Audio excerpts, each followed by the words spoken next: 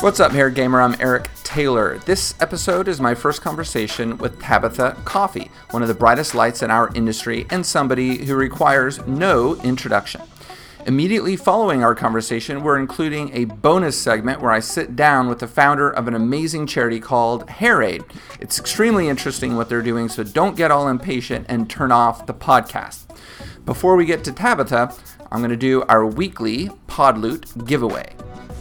This week, we're giving away another LED ring light with tripod, the big one, the 18-incher, the one that most people at Salon Republic use. So you can probably hear the names moving around in the bag. I've got a name in my hand, and the winner is Danelle Hayden Hair. Danelle Hayden Hair. Hope I say your name right. If I don't, I apologize. You are the winner of the 18-inch LED ring light. So when you hear this, DM me on Salon Republic or Love Eric Taylor on Instagram with your mailing address, and I'll send it to you. You have to be listening to win. At the end of this episode, I'm going to tell you what we're giving away next week and how you can win that. Enjoy this episode. I'm sitting here with Tabitha Coffey. Thank you so much for being here. And I'm going to give a little intro for you for the audience. You're a hairdresser. You're a former salon owner. You're a TV personality. I believe you started on Sheer Genius as a contestant. Is that correct? Correct. Okay, and then you got your own show, Tabitha Takes Over. Tabitha Salon Takeover, yes. Tabitha Salon Takeover, which changed its name. Is that then correct? we went to Tabitha Takes Over because we expanded into other businesses. Got it. Okay, both on Bravo. Mm-hmm. And then you have a new show called Relative Success with Tabitha, correct? Mm-hmm. Okay, also on Bravo. Mm-hmm. Okay, I'm so glad I got all that right. You're also an educator, and you're Matrix Global Business Ambassador. Is that correct? Yes. That's wow. amazing. Oh my God, no wonder I'm exhausted. Oh Fuck. my God. Well, question now number I know one. I'm tired. Question number one is, how the hell do you do all that? Well, coffee helps, definitely. Caffeine is good. Like large quantities of coffee? No, I've cut back actually, so one a day. I try and keep it 2 a day at a max. Honestly, I really love what I do. I'm really lucky. I love this industry. It energizes me. I'm exhausted when I leave a hair show, like we all are. We come and you have a great time and you're absolutely exhausted when you go home. Have a day to myself, nice pajama days, I call it. Mm-hmm. Get back up and I'm back at it again. So I think that's the key. Were you always into hair? Did you ever do anything? Always. No, I started hairdressing when I was 14. Wow. So, your family, you had some family members that were hairdressers. So my mum was a hairdresser and my eldest brother was a hairdresser. Okay. I didn't know them to do that. There's a large age gap between my eldest brother and myself. So he had gone on to another career. Okay. And my mother had given up. So, I mean, she talked about being a hairdresser, but I never saw her practice, although when I became a young hairdresser in Australia, my mother taught me how to finger wave and pin curl and do a lot of those things from her day because they're skills that I wanted to know how to do. So I guess it's in the blood. I just always, there's never a time that I can actually remember not either playing with my doll's hair or doing my doll's hair, or I would make my sister-in-law sit there and I'd play with her hair and touch it and braid it and just always. Yeah, amazing. Do you do hair now? Yeah, of course, absolutely. Okay. Yeah. How many days a week? Not the way I used to, because I don't own a salon anymore because I am so busy, and my philosophy is and how I do things is I practice what I preach. So I couldn't run my business the way it should be run and put the time into my staff, my clients, and make a TV show and be on the road for Matrix and write books and do all of these kind of things. So something had to shift. I also love talking to hairdressers about business because I'm a great businesswoman and I like talking about it, and I like having conversations about money and how you should get your worth and charge more and run your business and have great customer service. And because I am a hairdresser, I understand what it's like to be behind the chair and to have all of those pressures on you to run a business. So that's what I wanted to devote more of my time to. So in answer to your question, I maybe do clients I have private clients that I do. I still do a lot of editorial and shoot work. So I just did a makeover for Rachel Ray. So last week I did 3 days of doing clients all day. That's awesome. All right, so you went right into the conflict almost.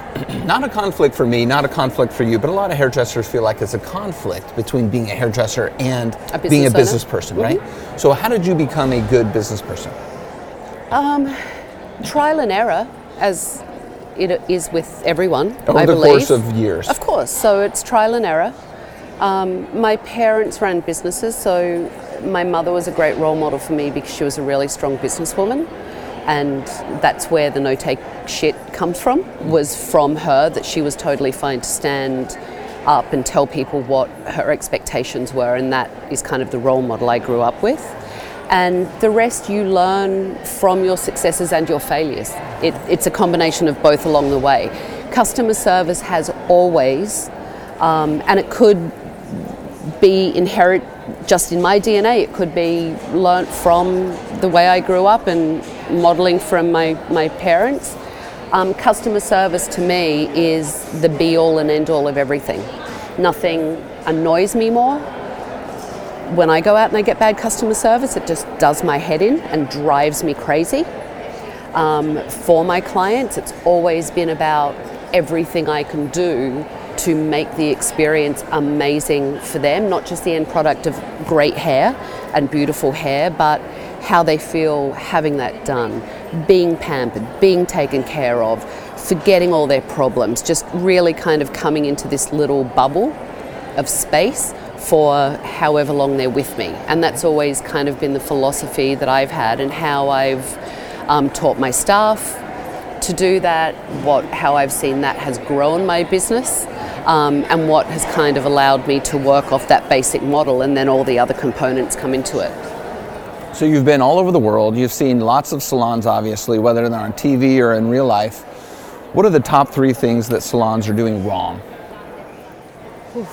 Well, I'll go to customer service, and sometimes it's the little things that we really forget. And they're the things that, we're busy, we may not have a receptionist, we may not have someone there, we may know Or maybe know the receptionist is not trained well. Or maybe maybe the receptionist isn't trained well. So there can be little reasons for this, but we're sometimes not aware of them. And a client will walk in and they're not greeted straight away, or the salon is dirty. That's another pet peeve of mine. Your business is like inviting someone into your home. It says a lot, not just about how you run your business, it says a lot about you and the respect you have for your clients as well, and how complacent are you and what are you doing. So customer service, aesthetics in the sense of, yes, having it clean, having it comfortable, making sure it looks like you're putting effort and caring into that business. I want to speak to that one really quickly. Sure. At Salon Republic, I often talk to our managers and our regional managers about having fresh eyes. Because when you have a manager who's been there for 4, 5, 6 years, sometimes that smudge on the wall just becomes part of the landscape, right? And I imagine that's human nature, and that's the case for lots of salon owners. So how can you encourage them to have fresh eyes? So I teach this when I do my classes. I've written about this in one of my books, is sometimes, and I know this is really hard, to take the emotion out of your business, right? When you're a business owner, you have to, right? When you're a business owner, you're thriving on emotion. It's your baby. The buck stops with you, the pressure's on you. So you become very emotional.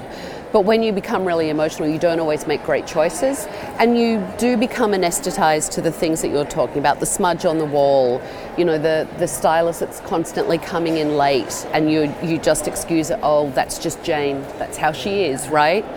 So it's walking into your business and detaching in a way, coming in with those fresh eyes and going, I'm a client, but let me walk in as a client would.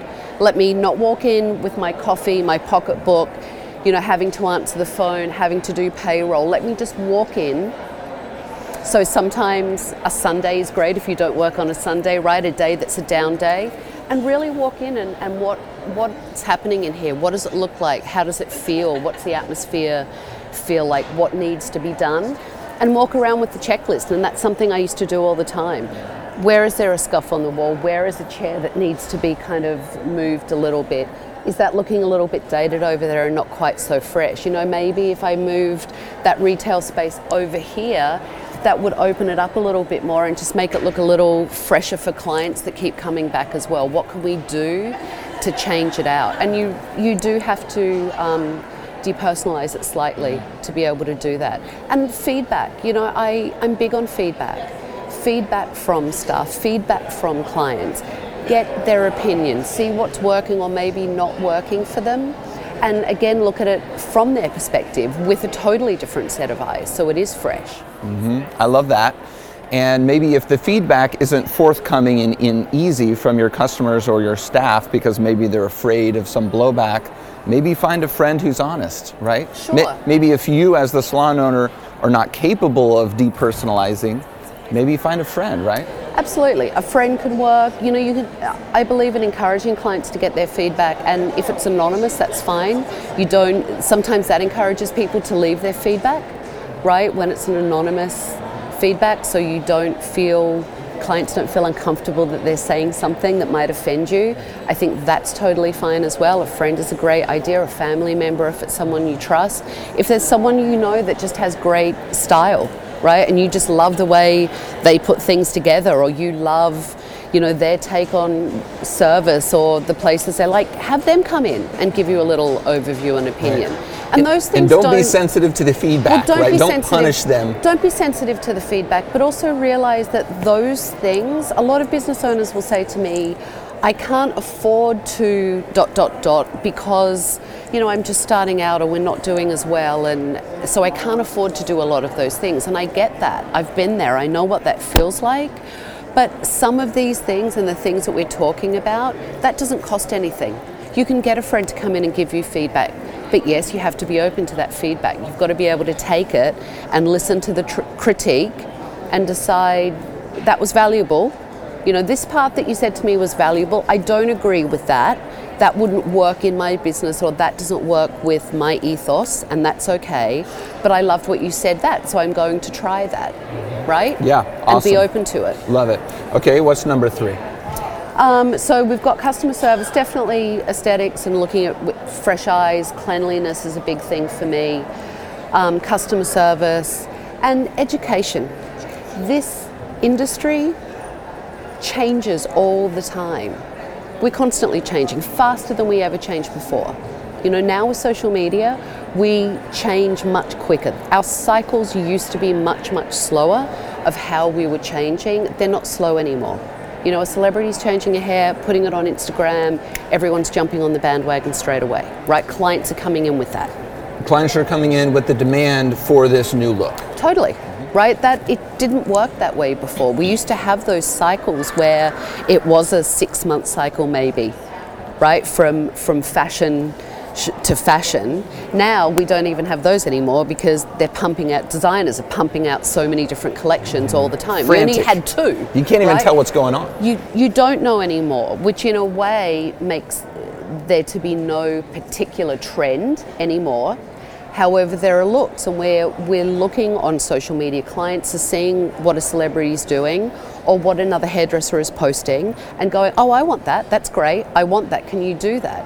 So you need to be educated. And education to me is taking classes.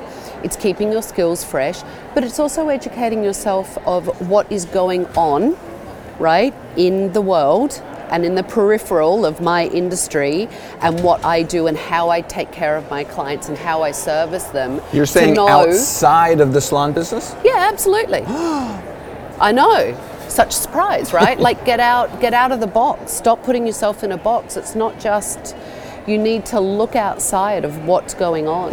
Other places that are doing great customer service, how can you incorporate that into your salon business? Other elements that, whether it's design or fashion or makeup, that have nothing to do with hair, right, or your skill, but that's still what all these people and your potential clients or your current clients are looking for. Yeah. So that's what education is for me. It's not quite so granular of just learning a new haircut or just learning a new color technique, but that's really important as well, because now with social media, we're talking about those things, right? And we're talking about, people are talking about, oh, I use this product, or I just tried this hair color, or I just tried this, or I'm using this lip gloss, whatever it is, and we're jumping on it straight away. And our clients are demanding that, and they want us to know about it. And one of the number one studies that we know from me working at Matrix is one of the number one things clients are looking for is an expert. Seems obvious, right? They're coming to a salon, they clearly want someone that knows what they're doing. But it goes beyond that, because what an expert does in a world that is moving so fast and pumping out so much information to you, an expert helps to level it out and clear the clutter. Focus. And go, I can help you because I'm an expert and I know what's best. For you. For you. I can take care of you. Special, indeed. Customized. Absolutely. Yeah. And that's what people are looking for now. They're looking for curated experiences that really are about them, and they want to feel that experience and feel that it is tailor-made, it is bespoke, it is theirs, and they want an expert to be able to do that. Sure. I think that's brilliant. Last weekend, I was in Vegas, and I was staying at the Four Seasons there, and I hadn't stayed there in years, but they're known for their customer service. They're known for doing things special. And we were talking, it reminded me of something that happened there. When Donovan and I first landed, we went straight to the closest restaurant because we hadn't eaten, and I said my name was Eric Taylor, and they sat us and stuff, and then we had to leave because 10 minutes later, because we had something else that was pressing. The next day we went back, and the same hostess was there, and within 5 seconds of walking up to the hostess desk, she said, "Oh, hello, Mr. Taylor. Did everything work out okay that you had to run out?" She remembered they must have had 500 guests at that restaurant, and she remembered my name in that specific situation that happened. The following day, I was only there for 3 days. The following day, I was walking down the lobby hallway, and she was walking in the opposite direction. She remembered my name and asked if my weekend was going okay. It was amazing. A salon owner can incorporate that level of customer service and maybe that level of intention. It's very, the thing that I have always found that has worked in my business very well, and the thing that I encourage other business owners to do that I work with, are those small details. Something that, if you've watched my show, and I've yelled at people for this, it does my head in, is when people use cute names. Hey doll, hey gorgeous, hey love, honey, sweetie, right. Cutie. I can't stand that. I find it incredibly disrespectful. And humans, as humans, and there is psychology behind this, and I like to do all these studies because I bring them back into our industry, so again it's looking outside to bring it back, is we like to hear our name. It's very grounding for us, right? And psychologists do this, there are many studies. It's very grounding for humans. There's a connection when you're saying someone's name to them. So when you're using all these cute names, and it is very disingenuous, and it feels like you don't really know who my name is, right? And it's just the deli line of churning through. It feels like there is a disconnection and it's not personal. When you use someone's name, it is respectful, and you're connecting with them straight away. I know who you are, and I'm saying who you are, right? And when you remember it and they come in, and there are so many ways that we can do that. Back in the good old days, because I'm a dinosaur, I used to write down on my cards. I'm very lucky, I have a great memory. I cannot remember what I had for breakfast this morning, but I can remember a client's color formula, the last conversation we had, all her children's names, everything that's happening with them, where she works. And as soon as I see her or him, it pops right back in and it comes back, and it's always been something that I've had. But again, when you get busier and things happen, I would write down on cards, just key, likes coffee, black with 2 sugars, likes, doesn't eat dairy, likes this, so that I could follow back up. Would you, Jane, would you like your regular coffee, black and 2 sugars, right? They're those small things, as the experience you just shared, that makes such a difference. You feel connected to your clients, and without having to spend money, right? Goes back to the thing that a lot of owners talk about. Without having to spend money or invest anything out of the ordinary, you have just created a remarkable customer service experience. Right. And the excuses are going away as technology builds up and provides us places to keep details about our clients. Indeed, on our but phones. we're getting lazier, right? So the more... Okay. I mean, I'll just say that for some Sure. people. Yeah. The technology now is so incredible that we have all these tools at our disposal that, yes, you can grab out your phone, you can keep notes. We've got these great, software systems that a lot of us use in our businesses that we can track all of those things as well. So there are no excuses of having to, oh my God, I've got to sit down and write the notes and do all of this. It can be so quick and instant, yet we're kind of getting lazier and we're shortcutting it and we're soundbiting it. We're losing, I believe, and the tide is going to turn. I just read a fascinating study that in 2020, the number one thing that everyone will look for is customer experience across industry platforms, because that's what is starting to go down. We're automating, we're not having a lot of human connection anymore, and that's what people are demanding. So we can't be lazy when it comes to using the technology we have to increase the great customer service. I totally agree. And so as fewer people are doing it, that provides an opportunity, more of an opportunity for those who are doing it, right? For those absolutely. who are educating themselves on as much as possible in this business. Okay, next. Is the answer different for an independent beauty professional, independent hairstylist? What are the top 3 mistakes that they're doing? Why would it be different? I'm just asking. No, right? So you're a business owner, and I can't. I teach this in my class as well. You, right? Individual, me, Tabitha. I'm a brand, not because I'm on TV, not because I've written books. None of that. I've always been a brand. And I realized that quite young into my career, that even though I worked in someone else's salon, anytime a client was coming in and asking for me by name and requesting an appointment with me and paying for my expertise, I was a brand.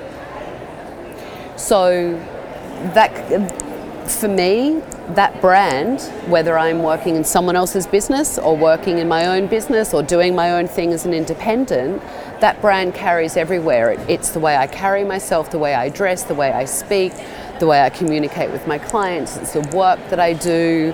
It's all about it because I'm my own brand ambassador. Right.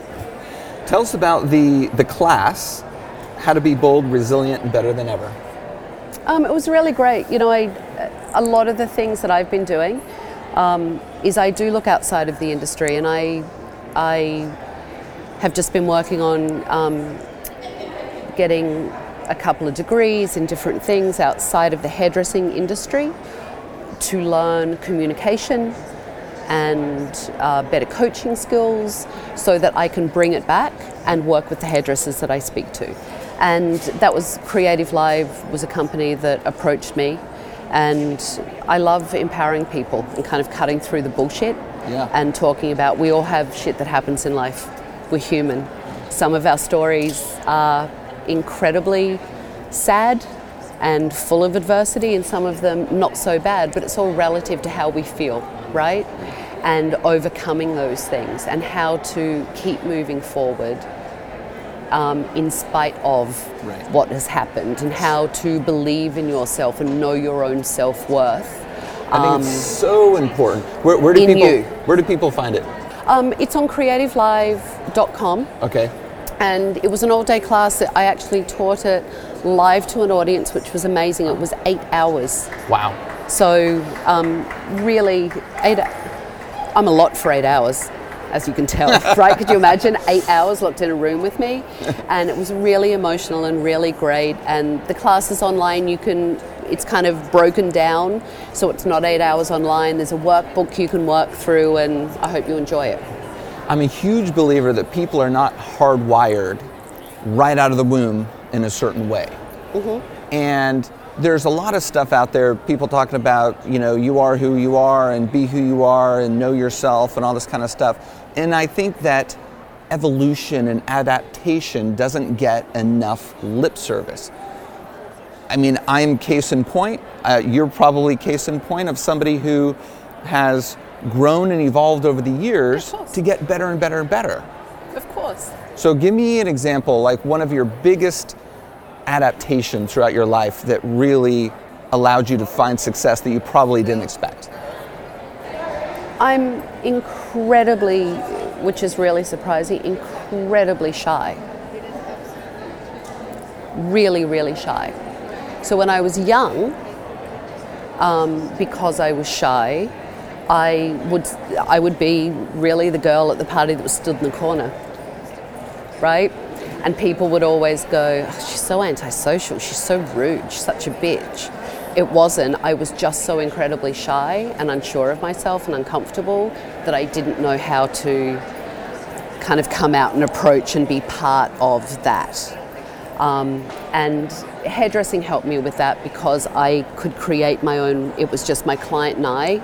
And sometimes it wasn't about communication this way, it was about communication with these. And I could create with these and with this. For the podcast listeners, she's my hands, using sorry. her hands. I'm using my fingers. She's I'm using sorry. her fingers. So, you know, I didn't have to communicate with words or with my voice. I could communicate with my hands and my eye of what I saw to transform for my client. And that kind of helped to break out of that shell. But, you know, I'm also an introvert. So there are struggles, especially with what I do now and being on TV. Talk about taking that shy kid, right, and that introvert and putting them in one of the most uncomfortable situations that they could be in. And that was a challenge, and that was a push through for me, and that was a point that I needed to keep working through. And how do you balance that? How do you recharge and allow yourself to be an introvert and to be private when you need to, but put yourself out there and be okay with it? So we all have those things that you need to work through. Can an introvert become an extrovert? Sometimes, but I think as an introvert, something that I have found as an introvert, something that you need is just alone time. And it's a rebalancing, it's a recalibration, so to speak, right? So you just need to lock yourself away. For some people, it's maybe just an hour of, you know, by yourself time. For other people, it could be longer, and just to recharge. And I think that's just how you center yourself. Yeah, absolutely. My situation is extremely similar. I was just talking to my parents 2 nights ago, and I mentioned that a few things that we had done, and my mom said, you didn't speak until you were 7 years old. And I'm like, oh, come on, you know, you're exaggerating. She's like, you spoke a little, but if there were more than 2 people around you, you wouldn't speak. If there was 1 person there, you'd speak a lot. But that's how you've been your whole life. And I knew that I was introverted and that I would have trouble speaking when there were more than a few people, even in my office at Salon Republic. I would, you know, and I made a concerted effort over the period of years. I read books on speaking, how to add power to your voice physically, how to take in air and let the words come out strongly, and getting out there. And I think people, if they make a concerted, intentional effort, can do a lot of things that they didn't think that they could otherwise do. And those discomforts can slowly dissipate into comfortable sort of scenarios. Yeah, look, absolutely. And I think there's a lot that you have to work through. And I think part of it for me, you know, being shy, I've always struggled with my weight. When I was young, I was obese. So weight has always been, you know, kind of, I have to work at it. I'm not someone that naturally can eat whatever they want or do. I have to work at it. And the older I get, the more I have to work at it.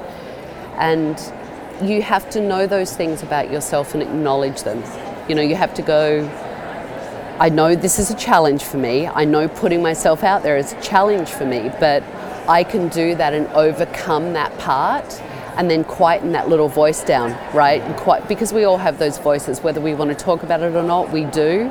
You need to learn how to quieten that voice down and lean into that other voice that is going to help you get over whatever those barriers are that you're putting in front of yourself. Sure. Do you get a tremendous amount of self-fulfillment and a sense of success and let's call it confidence within yourself when you're able to achieve something like that?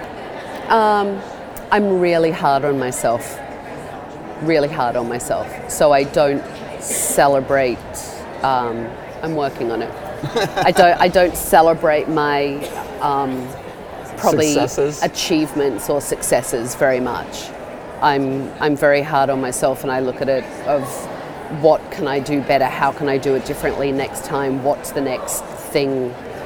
You said you're working on it. Is that necessarily something that needs to be worked on? Is it bad to be hard on yourself? As long as it's within a realm of reasonableness? No, I think to be hard on yourself and to be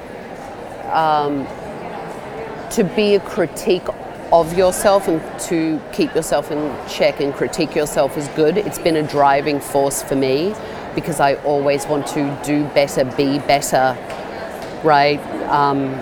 Evolve, change, grow. So I push myself to do those things and get over those finish lines. But sometimes it would be nice to take a minute and go, oh my God, I got over the finish line. That was really great. I can say, yay me, right? What is your greatest fear? I don't have many, to be honest. I don't, things that, normal things that scare people. I'm not afraid of like spiders or snakes or crawlies, things that people get scared over. I don't spend a lot of time on fear. I don't want to sound trite when I say I don't have them, but I really don't. I'm one of those people. I've been in some scary situations that I really don't have control over, health issues with people and things that I really are out of my control. And I don't let fear stop me. I have to keep moving forward, so I don't like to give into it. I think it's one of those insidious feelings that if you start to give into it, it's like jealousy, right? And when you start to get jealous or when you compare yourself to other people, they're just these really hideous emotions that can take you down into the depths, and I don't do that. Amen, sister. Tell us about your current TV show, Relative Success with Tabitha. So, it was fun. Bravo are just really, they're great. I love them, and they've been so amazing for me to work with. And it was to take on kind of the next journey, right? The 2.0 version. There are so many small businesses in America that are generational and family-run businesses, and in many ways, in America, that was really the backbone of the American culture was, family businesses. And these are not beauty businesses necessarily. No, they're not. Just family businesses, and passing on from generation to generation, which of course poses the question: when you're working with your family, you already have the dynamic of being in business, which is stressful, and all the things that come with that. But then you put the added dimension of having family members in those situations as well, then it becomes personal. So yeah, it was exhausting.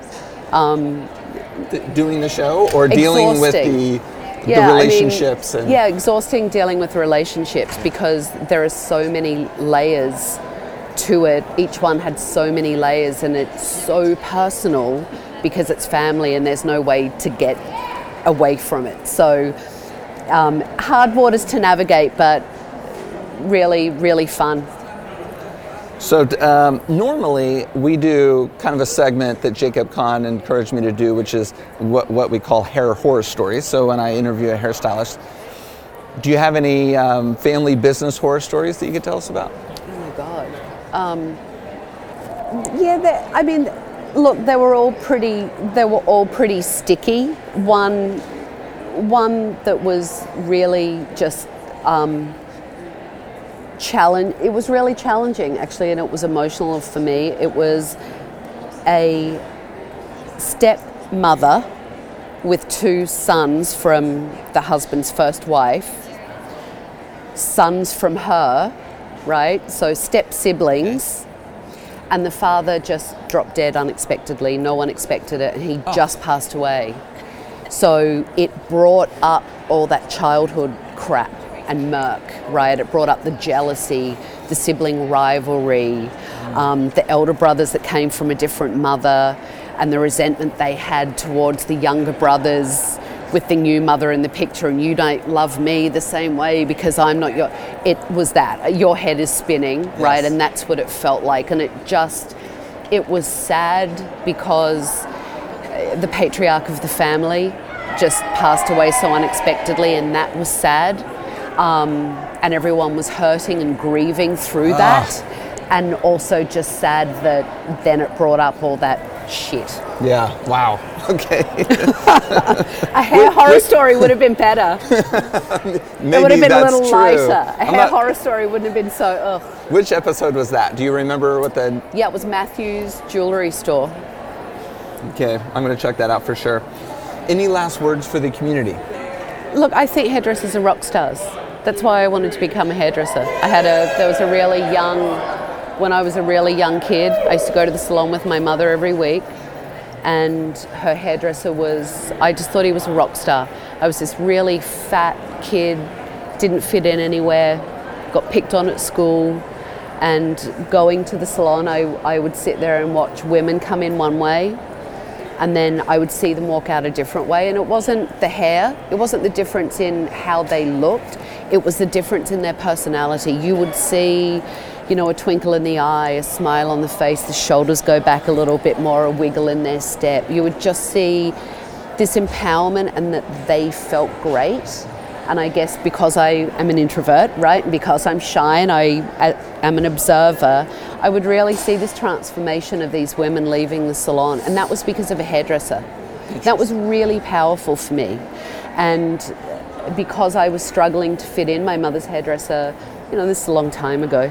So he was really out there. He'd have green hair this week and red hair the next and blue hair the next. Not unusual now, but then it was unusual, and he'd wear skirts and kilts and makeup and eyeliner, and it was just fabulous. And to see how clients of all age groups accepted him and worked with him in this kind of environment that was created in the salon, I truly thought hairdressers were rock stars. Love it. And I still do. So my parting words would be, first of all, continually thank you. I bow down to all the people that listen and all the people in the industry that support me and have for so many years. That means the world to me. And just keep being the rock star that you are. I love it. So where can people find you? Instagram, it's Tabitha Coffee. Facebook, Tabitha Coffee. Tabitha Coffee, Tabitha Coffee, Tabitha Coffee. All right. Awesome. Thanks so much for talking to us. Yeah, thank you for having me. Hope you got something great from what Tabitha had to say. Now here's my conversation with Selena Tomasic, founder of HairAid. Now listen to how great it is what she's doing. All right, well, tell us who you are and what you're doing. All right, so my name's Selena Tomasic, and I'm obviously Australian from the accent. And I'm from HairAid, and HairAid is a charity. And what we do is we send volunteers... HairAid. HairAid, yes. Yeah, like Band-Aid. Yeah. We send volunteer hairdressers to the street and slum communities in Thailand, Indonesia, Vietnam, Manila. And we teach people that are living in critical poverty, people whose children are dying at their feet because they're too poor to feed them, how to cut hair. Wow. We take them from zero skill set to being able to cut just 5 basic cuts. So we're not teaching them to be hairdressers. We understand that a hairdresser has much skill developed over a long period of time. But in 5 days, we can teach people 5 different haircuts, and then we gift them a scissor kit. Wow. In a little zip-up bag, a pair of scissors, a comb, 4 section clips, and a cape. And we've basically given them a business in a bag with the skills, and they work in their local community, on the street, cutting hair, earning money to be able to buy food and keep their kids alive. That's spectacular. Yeah. All right, so I heard 2 different things. So you send hairdressers to cut hair in the slums of these Southeast Asian countries. Yes. And these are skilled, accomplished hairdressers from Australia? Australia and all around the world. Okay. We've been going for 10 years now. Wow. So we've had hairdressers that have come from the UK, Scotland, Canada, Sweden, Dubai, New Zealand, Australia, America. Right. We even had Tabitha Coffee join us. That's amazing. In August 2019. So if someone signs up, what can they expect? Right. I mean, do they have to pay their way over there? Okay, so they fly themselves to Manila, let's say. Yes. And they pay a project cost, which covers their accommodation, their team uniforms, project insurance, logistics, taxis, the logistics of running the project. And how much is that roughly? It's $1,800 US, For covers how long? it for basically 6 days. Fly in on the Sunday before the project, work all the way Monday through Friday, and then head home to celebrate your successes with your family. Amazing. And one of the things that we do is we throw a small amount onto the project cost, which is $250. And then if we have to buy any extra resources, we use that money that comes out of that as well. Okay, so when they hit the ground, I'm sure they have an itinerary, they get picked up, they get whisked off to the hotel where they meet everybody, and then when they go hit the street, tell us what that looks like. I'm going to tell you a little bit backwards from there. Okay. You will get picked up from the airport and you'll be taken to this really cool 1.5-star accommodation house. All right, you are not staying at the Novotel. I imagine. And the reason is we don't use funds on anything that's not necessary. So we stay at this great place, particularly in Manila. We like to name it Melrose Place. Okay. Because it's built in the same format as the old TV show Melrose Place. It's basic. It's like if you went to school camp years ago. You got a basic bed. It's clean. You got a comfortable bathroom with European toilets that sometimes flush, and you've got a small kitchenette. So it's pretty basic. And when we meet the team, the Sunday before the project, we all get together and we open our bags and all the resources that have been donated, because you can imagine that we train 350 people in a 2-week space. So we need 350 scissor kits. So people ask their resources or their networks from home if they've got any spare scissors, section clips, combs. Bags. Absolutely. And old suitcases, because we actually donate the suitcases to the communities we work in so that they can use them for storage or anything else. So we all turn up on Sunday, we make a big mess, and then we put together all the kits. And we do some cultural training as well, what's appropriate to say, because most of the countries we work in are Catholic. So we need to recognise traditions and culturally acceptable behaviours, and even our own language, what we can say. So we do a bit of cultural training, and then we go through the 5-day program. But I'm still on the, what are they doing in the slums? Like, I want that. So we go into the communities, and we work with people who are in critical poverty. Yes. It's very real and it's very raw. There's no sugarcoating of this. People are malnutrition and are dying in these communities from lack of food. They live in the worst possible accommodation you can see, even if you can call it accommodation. But we teach people how to do 5 basic haircuts. Right. In 5 days. In 5 days. And is it 1 cut per day, or are you teaching basics? It almost is that. Okay. Yeah. Day 1, by 12 o'clock, we start at 8. Yeah. By 12 o'clock, they've all done their first straight cut. In the communities over there in Manila, this is a really interesting fact, it's illegal for boys to go to school if their hair touches their collar. Wow. So it's a ready-made market. Yeah. Which is great, because the people we train have constant customers and constant money. But different to here, they only need basic cuts. Sure. They're not in for stylish cuts or the latest trends. So a straight cut, we teach them on day 1. By the end of the day, they will have cut 3 or 4 straight cuts. And we've got plenty of live models from the people in the community. Okay, so how many, I imagine before the hairdresser educators hit the ground, there's been a marketing effort to get people interested. Yes. And so how many total students will go through in a week? We've just completed 2 weeks in Manila, so we did 2 projects back to back, and we trained 350 people. Amazing. Yeah. That's amazing. On average, anywhere between 150 and 200 a week. We work with the barangay management, which is community management over there. We work with local government. We work with the Vice Mayor's office. We work with Congress over there, and they all help us. We've been going for so long now. They know the value of the work we do. They help us find the most appropriate communities, and then they send the message to the community, we're coming. We're quite well known over there now, and through the help of social media, we've got a little Facebook group that lots of people are involved in. As soon as we tell them we're coming, they'll spread the word. So people sign up. We can have locations anywhere from 12 people signed up to 50 people signed up. Okay, so there's a vast difference. We don't care if we train 12 or 42 or 87. What we do care about is the people that are coming are there because they want to learn a skill that they can utilize to create a business and help their family. Right. So then they get the skills and they go out on the street with a chair right there, and then they charge 50 cents or something? Yeah, it's actually $1 US. Yeah.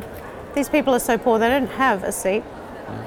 They seriously walk out with the kit we've given them, and they will find whatever their customers need to sit on, an old log, pile of bricks, the street curb, and they'll sit there and they'll cut hair.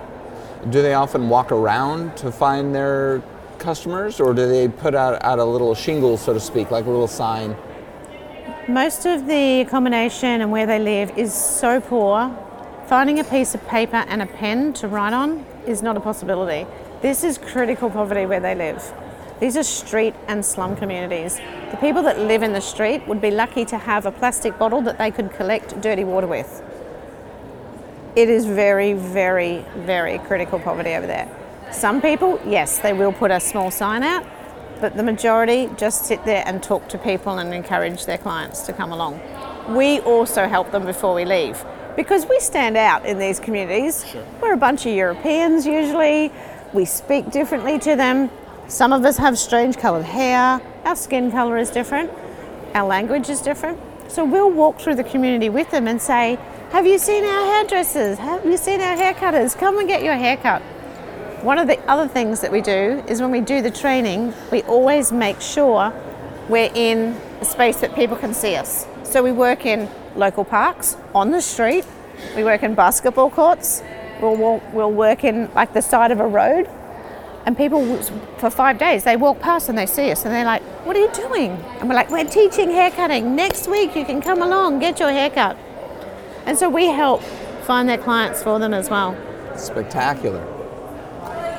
So if somebody wants to sign up, where do they go? We've got a web page. I did it myself, so it's not that fab. Okay, I'm getting some help with that. Okay. But it's www.hairaid.org.au because we're Australian based. Right. I'm on Instagram, HairAid Inc. INC. So you can find us there. But basically, if you Google HairAid, we come up as the first on any sort of search engine. Wow. Reach out to me. I answer all the emails for HairAid. I am the person at the end of it, so I will send the information required. But we'd love to have volunteer hairdressers because I'm actually not a hairdresser. Yeah. So I can't do HairAid. Yeah. I know. You're useless to the organization. I totally am. Without the hairdressers. Yes. Yeah, that's the same as me. Yeah, oh great. Yeah, and what I do. I'm doing a research. I think I've decided to do a research on, because I'm a university lecturer. Okay, so I want to do a research project on how many people are actually not hairdressers in the hair and beauty industry, because there's a lot of us. Yeah, sure. Sure. Yeah. That's fantastic. Well, thank you so much for letting us know. That's okay. Thanks for letting me share some time. All right, guys, I'm back. Next week, we'll be giving away a $200 GHD Gold Professional 1-inch styler, also known as flat iron. I went to the website, and this is the nicest one that they have. It's $200. It's extremely nice. I'm looking at it. It's sitting on my desk, and the packaging is Apple-esque. So this is definitely going to be awesome for somebody. For a chance to win it, write a review on the Apple Podcast app or Stitcher.com.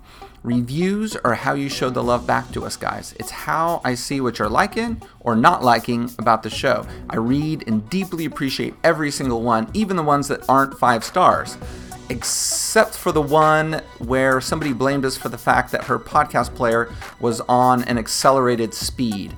And I actually tried to find her on Instagram to let her know that she can change the speed setting on her podcast player, but she hasn't responded, so it may not have been the right person. If it wasn't the right person, then that person who got it was like, what? If you've already written a review on the Apple Podcast app, write one on Stitcher.com so you're doubly eligible to win.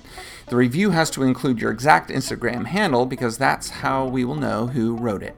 Make sure you're following Salon Republic and Love Eric Taylor on Instagram, and that's it. All the names remain in a bag. I'll announce the winner at the beginning of next week's episode.